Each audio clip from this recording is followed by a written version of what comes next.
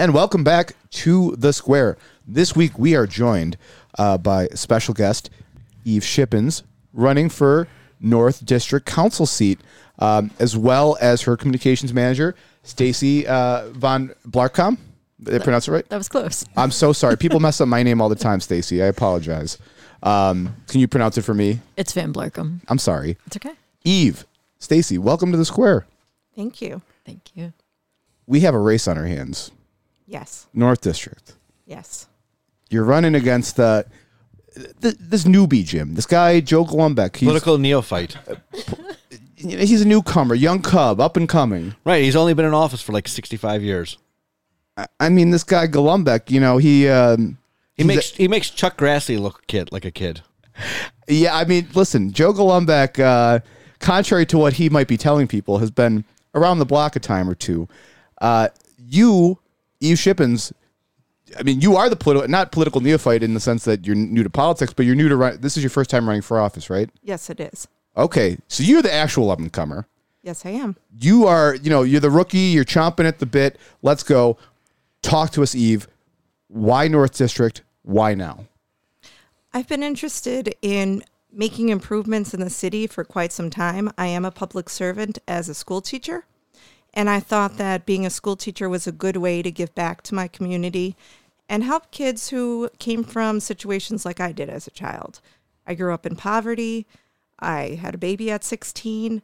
I had a lot of obstacles in my life, and I've managed to overcome a lot of them, and I wanted to help people out.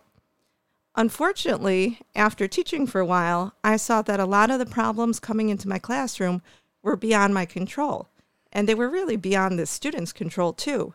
They were coming from parents that were not well educated themselves, struggling, some of them having mental health issues or addictions, and the students weren't coming to school ready to learn.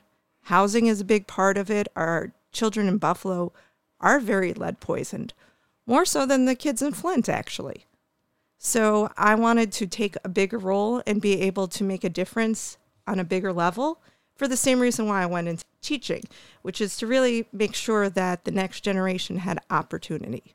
Yeah, that's awesome. That's a round of applause for that. Right, yeah. Yeah, right. Okay. You went into teaching. You want to make a difference in some kids' lives. I mean, I'm sure you did. Probably countless numbers of kids over the years. But now, and I know. So your background. Talk to me a little bit about talk to us about your background politically a little bit, because I know obviously you had been involved with the India Walton campaign for mayor previously, and I know different political organizations. If you could tell us maybe a little bit about your political background or. Here in Buffalo, or kind of what led you to running for council? Well, actually, my parents met in the peace movement, so I come from an activist family. My parents were also prime voters who took me with them to the voting booth every single election, so voting was something I grew up doing or knowing to do. And so eventually, when I started looking at bigger issues, in education mainly, I helped run Jen McCosey, who is our West District school board member for Buffalo. And I was her campaign manager, and that really pulled me in a lot because I saw what a big transformation having a good school board made for our district. So it made me look at other things like, what else can we change?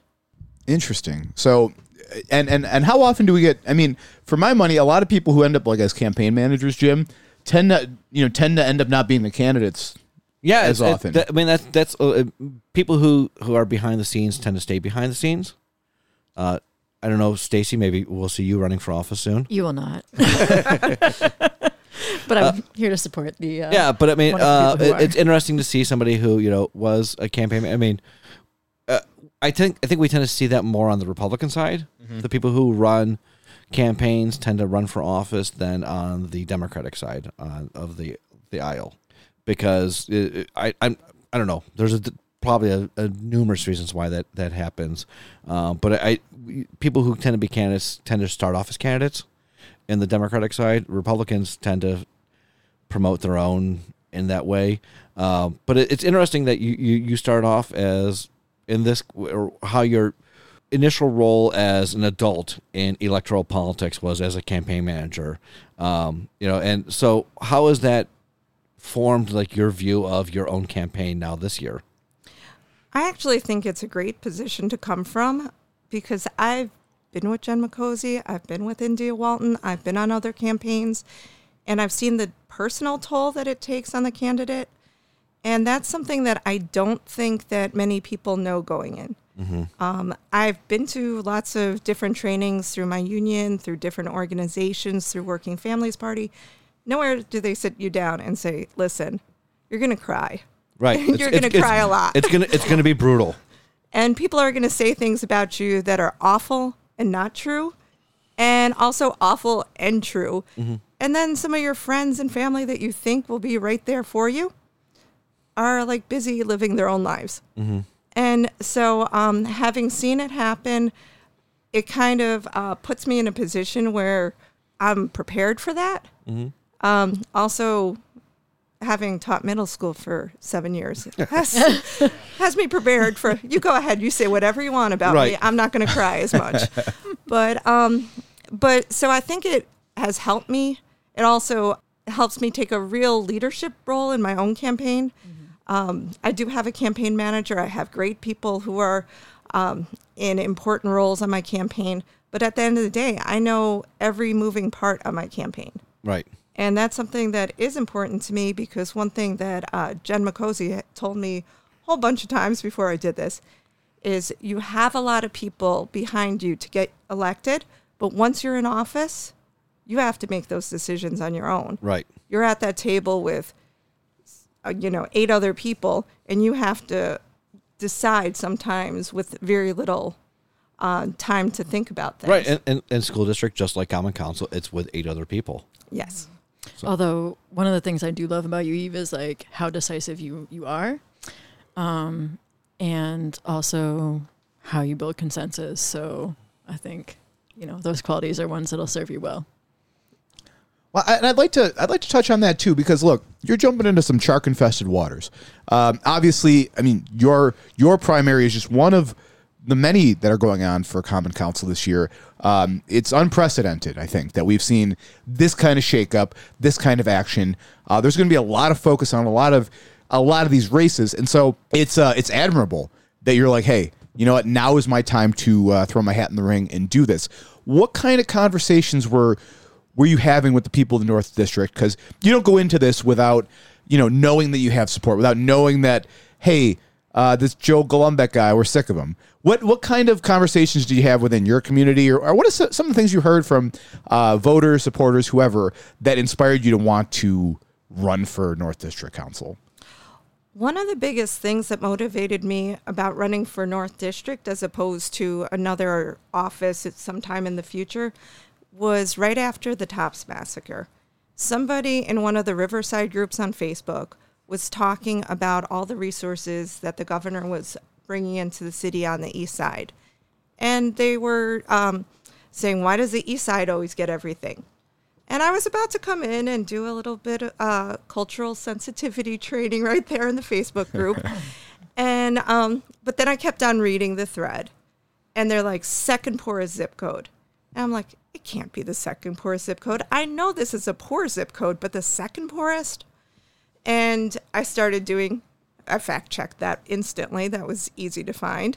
But then I did some more research in the poverty in the district and how much it has increased in the past 20 years. And this is not just something that I see, which Stacy and I have talked about as you knock doors in the North District. The housing stock is some of the worst that we've seen across the city. Mm-hmm. We know that people are living, both owners and renters, in subpar houses. And it's not because they don't want better. It's because things are not attainable. And so that's really what brought it to light about North District is an area I can focus in on and really make a big change on, because people are suffering. And they're also, we're seeing the opioid epidemic is really hitting North District hard. There's an increased homeless population. So all these things, our kids don't have activities in the district. We have one community center that's actually, we kind of adopt the one that's across the border in Tonawanda, but that's not really North District. We don't have enough sports. We don't have a swimming pool that's open. Our ice skating rink now is open to the public 11 and a half hours a week. Most of them during school hours. Yep. So there's not enough for our kids to do. And then we see an increase in crime. Well, young people are poor and they're bored. Right. I teach high school. You don't want kids to be bored. Right. So even the best intentioned kids, when they're bored. oh, yeah. They will. Kids will come up with things to do that are amusing to them. And they're usually not what adults want. Bad for society. Yeah, and I mean, look, it's no coincidence that Joe Golombek has been the one presiding over that over the past how long, Jim? 16? 24 years. 24 years. So I'd like to put it in context by saying that I'm turning 40 this year, and he has been in office since I was a sophomore in high school. Yeah, I mean, oh my God, it was not the 2000s when he was first elected. That's how long it's been. Yeah. Well, and you know what? Look, you can have legislators that have been around for a long time. Not usually, but it could be an asset, right? Because you could have somebody who knows the system, who knows how to work the machinations of the Common Council in this case, and who could feasibly pull in funding for their district or make real change by knowing the legislative process. That's not what happens here with Joe Golombek. I'm pretty sure. I'm not talking outside of turn by saying I think he's passed 0 local laws in his entire 24 years. I mean, the man has no imagination politically, no political will. Nobody's like, that guy Joe Golombek. He's really lighting the world on fire. Right, he's just kind of there. Fine, there are some political figures that are just there, but to have a political figure who's just there, and Eve, I didn't realize that we're talking like the second poor zip code. Yeah, 14207, which makes up the majority of North District. Yeah. You can't just have somebody who's just there, like presiding over the rot. And I mean, I'm with you. Like, yeah, this is probably as good a time as any, and this is somebody, Jim, I would say worth, get the fuck out of there. Come on. Right. I mean, there's only so many times he can teach the same class at Buff State.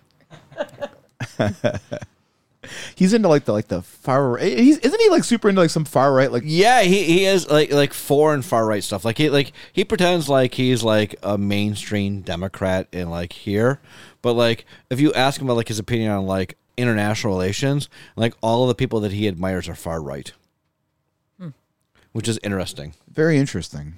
Very interesting. Our boy Sergio turned us on to that. Yeah. One of our listeners made us hip to this, that Joe Golombek was into like weird far right French Canadian political figures. Go figure. Right. It's very weird. So what are your views on obscure French Canadian political figures? So unlike Joe, who is also a teacher, I didn't study history. I studied science. Oh. So less about obscure French Canadian political figures. Who's your favorite scientist?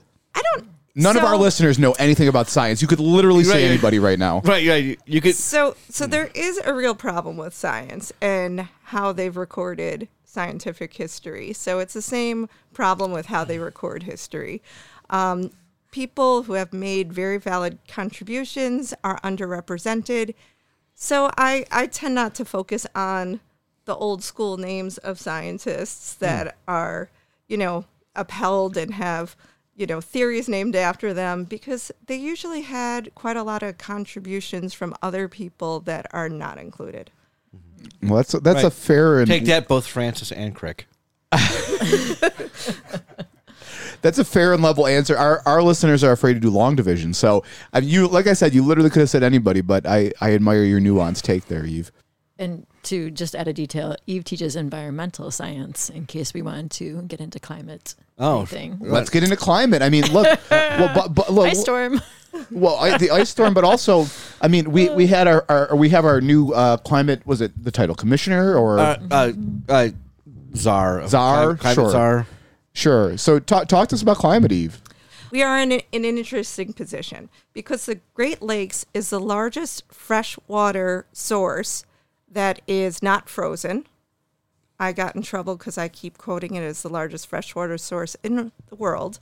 And then I put that on a test, and the answer was glaciers. Oh, right. And one of the kids is like, "What you say?" I'm like, "You're right, I do say." So outside of glaciers, the Great Lakes is the largest freshwater source in the world. And so we expect to have climate refugees because we still have drinkable water and water for crops. However, teaching environmental science, I was certified as a biology teacher, but you get to teach environmental science as well because it's a natural science. When I started teaching it, my book was as old as the kids, so I was looking for outside sources to be more contemporary. Does science update ever? Of course it Does does. science change? I don't know. I think it stays the same. It never changes. Right, yeah. It's still heliocentric. My textbook does not say global climate change. It says global warming is a possibility. So in the past 20 years, I think that we've kind of progressed just a little bit. I remember like when I was in elementary school and my textbook said that by like 2011, we'd be out of like petroleum. So that might have been incorrect. Greenhouse gases. That's what I remember. That was in all the books. Greenhouse gases. I don't hear about greenhouse gas anymore. I sound like Donald Trump when I say stuff like that, but I don't hear about. Folks, nobody's talking about this greenhouse gases. But yeah, okay. I don't blame you though. I feel like 20-year-old science books are probably not what we're looking for here to teach our kids about climate change. I don't know that 5-year-old science books are what we want to teach our kids with. Well, I've done a lot of firsthand documents, reports, and stuff like that. One of them was from a commission on the Great Lakes region, and they were talking about how actually the Great Lakes region is experiencing climate change much more rapidly than most of the world, because just like we're the largest freshwater source that's not glaciers, it actually has, because water has that insulating effect, so it's actually speeding the rate of climate change. So for people who can remember 5, 10, 20 years ago, how our climate was, like we don't have the climate we had in Buffalo at like the same as when I was a kid.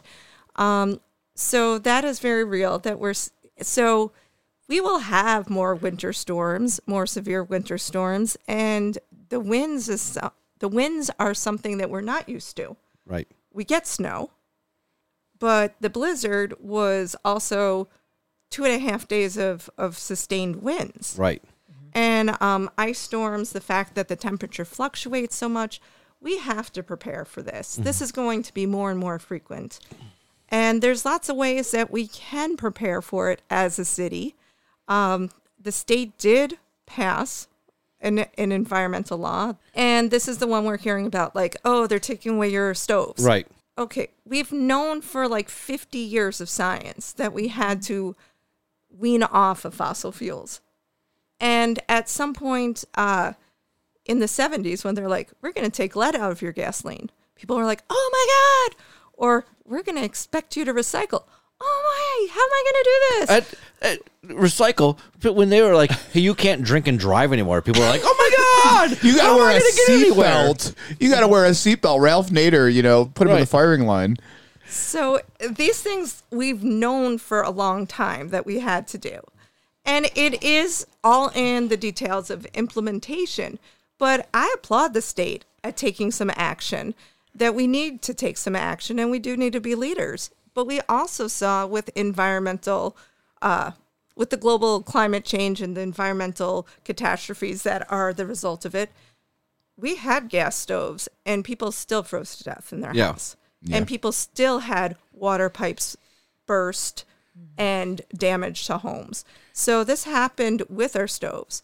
So it's not a question of, oh, we need to keep these stoves because we need them in case of emergencies. No, we need an infrastructure that actually is prepared for emergencies. Yeah. That one. Yeah. I mean, because you see, like, if you go up like the northeastern coast, like you go to New England, they don't have a lot of natural gas stoves and natural gas heating. They use a lot of like oil or just electric based heating, because a lot of them are afraid of natural gas. It's, while we're used to it in this area, that's something that they're afraid of. That they're like, well, it's just going to explode and blow my house up, which is potentially something that could happen. But like, no, we need to be, like, you're right. We need to be moving on for a variety of reasons, for environmental reasons. There's also like, I explained it to like my more conservative like family members. I was like, look, the natural gas reserves in 20 years, the only countries that are going to have them are Russia, Iran, and Qatar. Which of those countries do you want to be beholden to? Which of those countries do you want to owe major favors to because you refused to get rid of your stove 20 years ago and learn how to use electric? Right. And now the Common Council, so the City of Buffalo Common Council official Twitter account got into it with our City Action Buffalo here. So our City Action, the Twitter account here. This week, Buffalo Common Council passed 2 resolutions that would stall implementation of, I've got the acronym here for you, Eve. It's a wordy one. CLCPA, Climate Leadership and Community Protection Act. So basically, they are dragging their heels on this on the local level. The state said, hey, this is what we need to do to fight climate change. It's real. And it's real if you live here in Buffalo.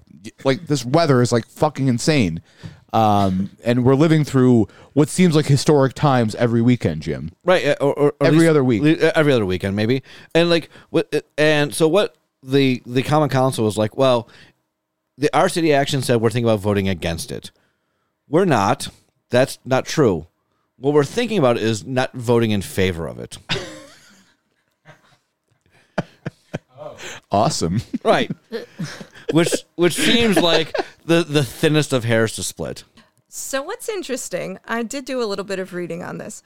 This goes back to 2019 it was passed. Yeah. It wasn't just passed. Yeah, no, this is not new. So a lot of people didn't hear about it. I hadn't heard about it until probably the late summer, early fall, because I kept telling people about it. Do you know that they're phasing this out? And people were like, no, I had no idea. And so it's interesting that all of a sudden this is a big issue. I can understand people's concerns. I have a multi-unit house that is almost entirely family occupied, meaning my children, my grown children. And so I put in 4 brand new furnaces, a brand new boiler and tankless hot water heater combo, and a tankless hot water heater and 3 kitchens in 7 years. So I've spent over $30,000 on getting super high efficiency gas stuff, and eventually it will be obsolete. And I understand people's concerns. As a homeowner or as a tenant, somebody's got to pay for it, the conversion. So I totally can relate, because if you ask me to pull another $30,000, $40,000 out of my back pocket to redo this, I don't have it. Mm-hmm. What we need to do is push as a city for where is this funding going to come from? Right. As we convert, where are the grants coming from? Where are, NYSERDA has great programs. So we would need to make sure that people are able to get into these programs so we don't convert on the backs of people who can't afford it. Right. Right. It's so funny. The law was passed like 4 years ago, and Eve, this might ring a bell here with you, where it's like it's that student has been failing all semester, and at the end of the year, they're like, "Hey, is there any extra credit that I can do to help out my grade?" No, jackass. Like, right. Follow the law. But it's similar to like you're saying, well, I can't drive without a seatbelt anymore. It's similar to me like wait, you mean I can't use lead paint in my house anymore? And like it took us a while to like get that out of the system. Mm-hmm. And like of course, and people are like now like, well, of course I would not use lead paint around. And like just like of course like I always drive with a seatbelt, or I wouldn't drive drunk. It's going to take a while for people to be like, oh yeah, of course, like I'll replace like my appliances with electric or induction or what have you. Right. And when is the deadline? Well, that's the thing. When you read it, they're talking about new builds mostly. Yeah. And then they're saying phase in a certain number of houses. And that is through, I believe, NYSERDA grants. So it would be as things become obsolete. So when my furnace stops working, I would just transition then. For those of us who bought something in the last couple of years, maybe our shelf life is a little bit shorter, but you're still talking about 10, 20 years. Right. Yeah. It's they're not coming to take your guns. They're not coming to take your gas stove either. Right. They're not.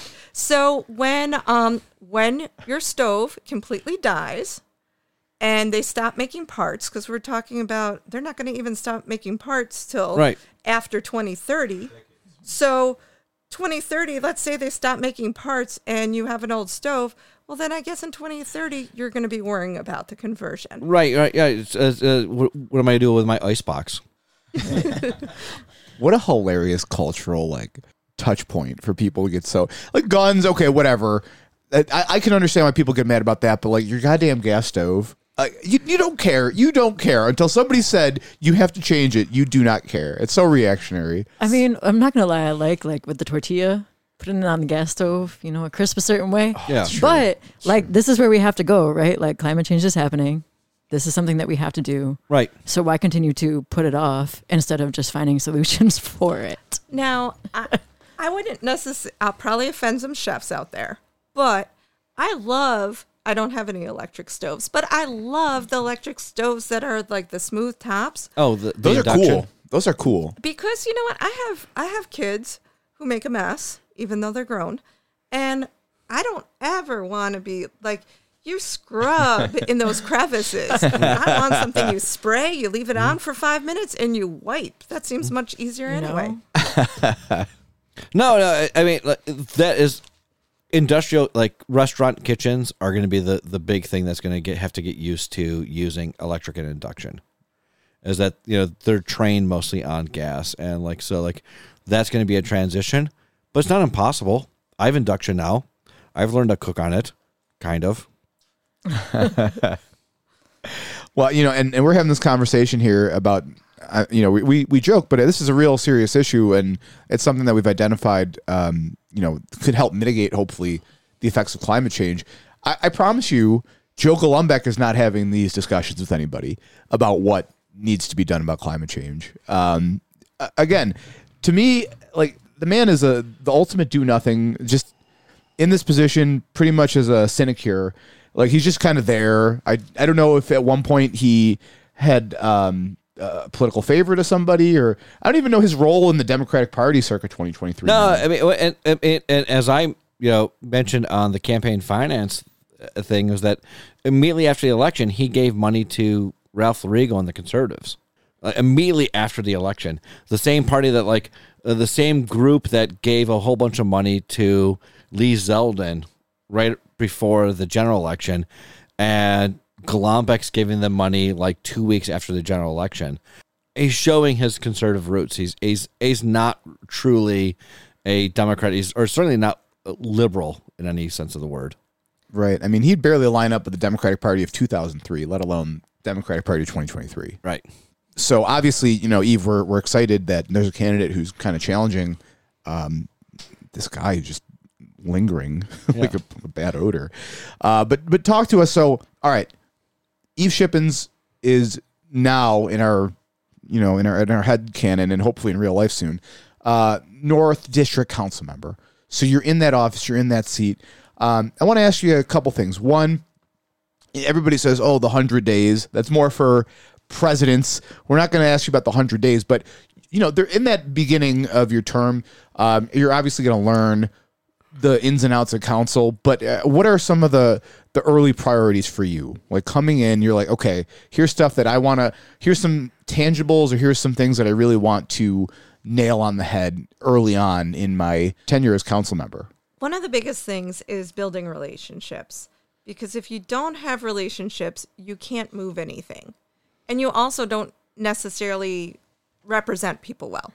So one of the things I'd like to do is have district-wide stakeholder meetings where everyone's invited, and that also has language access, preferably in-person translators for people who need it. I also feel like the website we're building for my campaign, I would like to keep that going after I'm elected, so people can look at. Sometimes it's hard as an institution, like for the city of Buffalo, to be able to get things up quickly. But as an individual, we can get things up quickly. So there are meeting notices, there's translation services, stuff like that, and also a list of resources. So I want to make sure that we are, that I'm touching base with constituents, whether they supported me during the election or not. I want to hear from everyone in the district, and I want to hear from people who don't normally vote as well, because they still are subject to the same conditions that the rest of us are. And then the other thing is that I know a lot of elected officials already, because I've spoken at many things. I've been part of many different organizations. I've been on political action in my union for quite some time. So a lot of candidates have had endorsement interviews that I've been on the panel for. So I would like to build relationships, whether we see eye to eye or not, with everyone who is also a council member, and also going down to school board. I already have relationships with almost all of them. I'd like to lean into that. And going up a level, definitely to the county and also to the state, that we need to more of a connection and collaboration. And that's done through relationship building, because there's a lot of things that we go, oh, that's a right issue or that's a left issue. But if we take the labels off of it and we're like sitting around a room with anybody talking about gas stoves, there's some common ground that we're going to find. And that's what I really feel that we need to lean into. I also don't want to be a council person who just rubber stamps things. I want to understand how different things work. I want to understand how different departments work, who are the key people in these departments, and what are your needs. So that's another issue that came up, was the age of all this equipment during the blizzard. Well, if the council approves the budget and they haven't asked for a new fire truck in 10 years, then you know the fire trucks are old, right? It doesn't take a lot to figure that out. I didn't pay for one in 10 years, so yeah, it has to be over 10 years old. So having that kind of communication where it's not just like, oh, it's a budget line, okay, we'll approve this or not approve it. You know, let's actually have conversations with people and find out what's needed. I was told by somebody in a Facebook group that that wasn't my position if I was elected as council person. And I'm not trying to micromanage anything. I'm trying to gather information and help solve problems.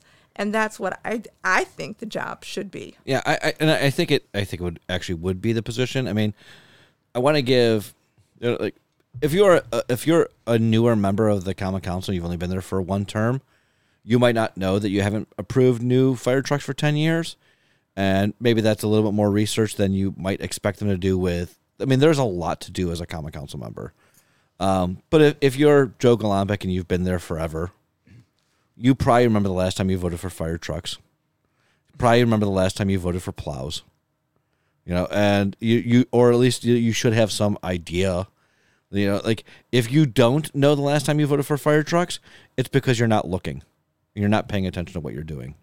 Right. And I sometimes I worry that maybe that some of our elected officials in this county are doing that. They're not looking. They're just voting. Yeah, and it's interesting, Eve, that you said like coalition building is something you've identified as going to be a priority early on.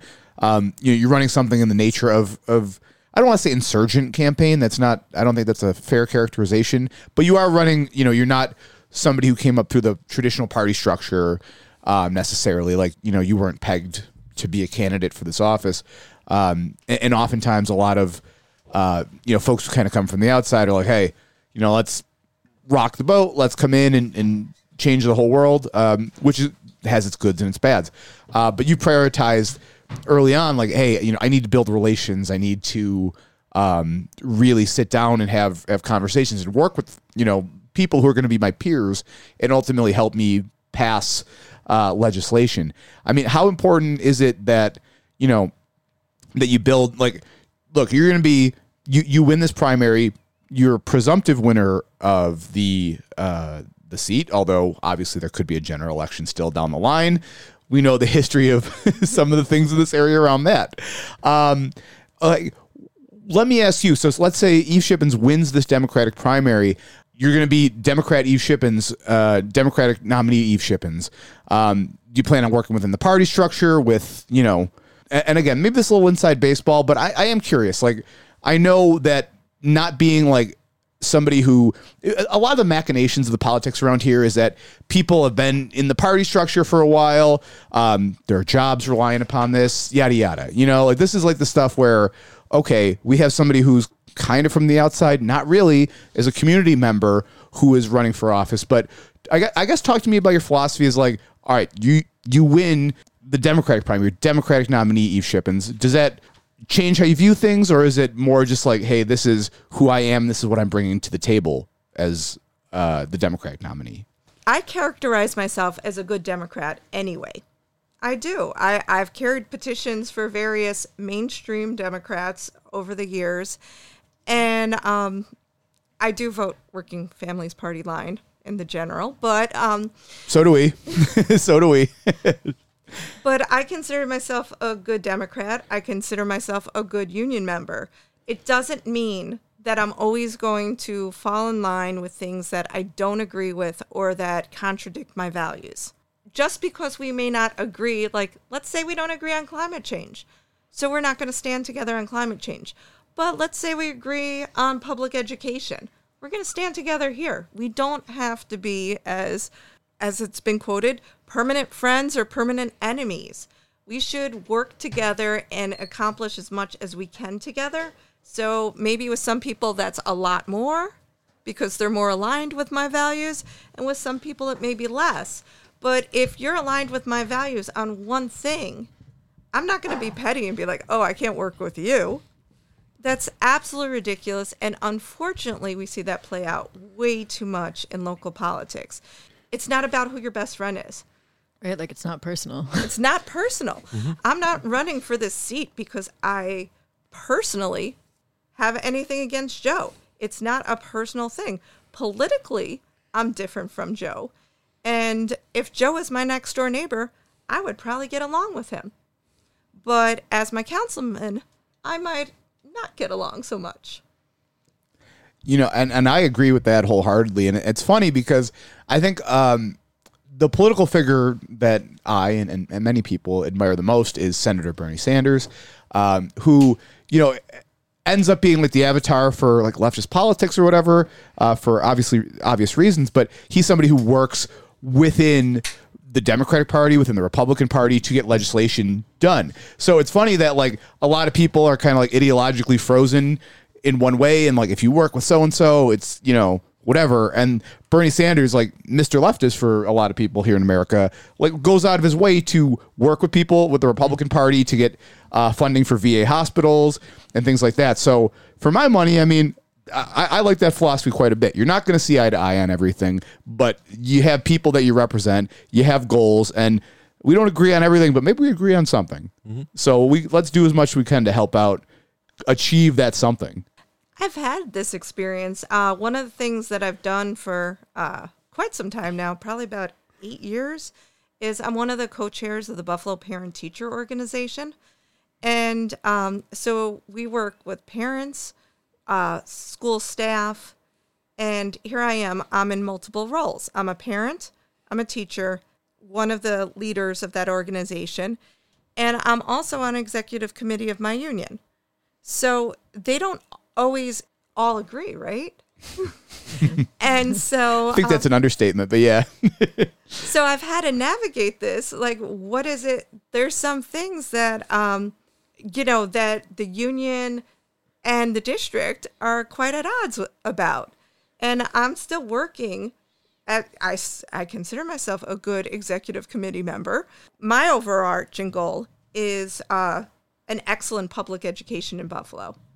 And so if I keep that in my head, this is what I'm working towards. A good contract for the teachers and other staff members goes in the same direction. Teachers having certain training goes in that direction. Working with parents and what parents are interested in, it all goes in the same direction. So as long as you're going in that direction, we can walk together. We're not going to see eye to eye on every single issue. Mm-hmm. Yeah, and not for nothing, by the way, having a teacher, like a public school teacher on the Buffalo Common Council, about damn time that we saw that, you know.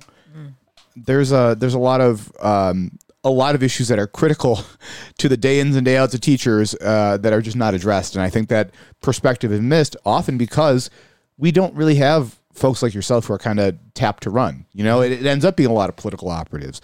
It ends up being people within the party structure, which it can be good, it can be bad, but you don't have like you said at the top of the interview, Eve, like you've dealt with kids in poverty. Like, you know firsthand the deleterious effects of the city of Buffalo and the poverty that a lot of these families experience. You see it every day.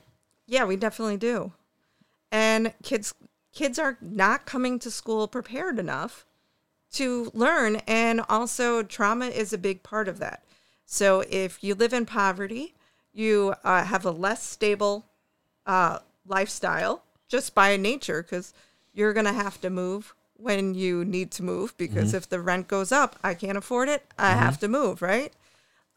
Somebody gets sick, and then all of a sudden I can't pay rent for a while, so we're in a shelter. You know, all these things happen to kids. Also, poor neighborhoods tend to be the ones with the least services. And so you talk about food desert, so which is an issue that I mentioned during the blizzard. I live on Amherst Street, where it's a food oasis. I have Tops and Wegmans all within 2 blocks of me.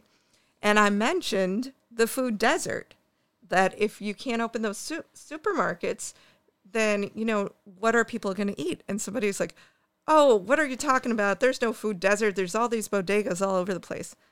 And I'm like, let me look up the definition so I could give you the formal definition. So a lot of people don't even understand all the things that they don't have because it's so normalized. Like, it's normalized, like, oh, there's not a supermarket in my area. Oh, we don't eat fresh fruit all the time. And, that's a real shame. Right. And it hurts kids. It hurts families. And, it also causes a lot of stress, mental health issues, and substance abuse issues. Yeah. I mean, as somebody who shopped at bodegas a lot for a while, their fresh produce is basically limited to like onions and bananas. Right. Because they have a good shelf life. Right. They have a great shelf life. And so that's it for maybe potatoes. But as far as produce, you're not getting cabbage or celery or anything like that there. Maybe a bag of carrots tucked away underneath the milk. Right. It's it's a travesty for a lot of families in the city of Buffalo, and the normalization of it, Eve, is really. I grew up in a poor background too, and you're like, yeah, I guess we just don't have fresh food, or fresh fruit or whatever. We're eating frozen garbage. They had a lot of that in my household as well. Right, lots of banquet chicken. Banquet chicken. Yeah. That was what's up, though. I grew up on that. Yeah. We had a lot of the frozen pizzas too. Yeah. Oh, those were. I mean, they're bad. They're terrible. They're like cardboard, but we ate them. You know? Well, Eve Shippens, thanks for joining us here on the Square podcast. Now, all right, you are a listener here of the Square, and you're like, you know what, Eve, that's it. I'm all in. I'm with you. How can we follow you on social media? How can we help out on your campaign? Give us the deets. Well, I'm going to let Stacy take over for social media, but for any campaign, the first thing I need to do is get on the ballot. Right. So petitioning starts on Tuesday, February 28th. It goes to April 2nd. I will be out 6 days a week, every day except Sunday. Not Sunday, Friday. Friday, because nobody answers their doors on Friday. Nobody. So I will be out 6 days a week door knocking. So if you want to door knock with us, you definitely can.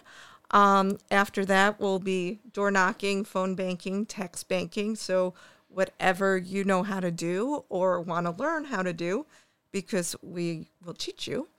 And so there's a sign up on the website. The website is Eve Shippens for North. And Stacy can tell you all the socials. Yeah, they're all actually Eve Shippens, the number 4, north.com would be the website. And then same for Facebook and Instagram, Eve Shippens for North. Twitter is just Shippens for North. So you can find her on all the socials. There's a link tree also on all of those platforms, so you can get more information, get signups, current events, different things that are happening if you follow that as well. Great. Awesome. Well, guys, thanks for joining us here. Hopefully we have you back. We're talking Democratic nominee for North District, Eve Shippens, in the near future. Yeah, and I'd like to thank Stacy for dressing up for Mardi Gras for us. Hey. Yeah. All right. Thanks, guys. Thanks. Thank you.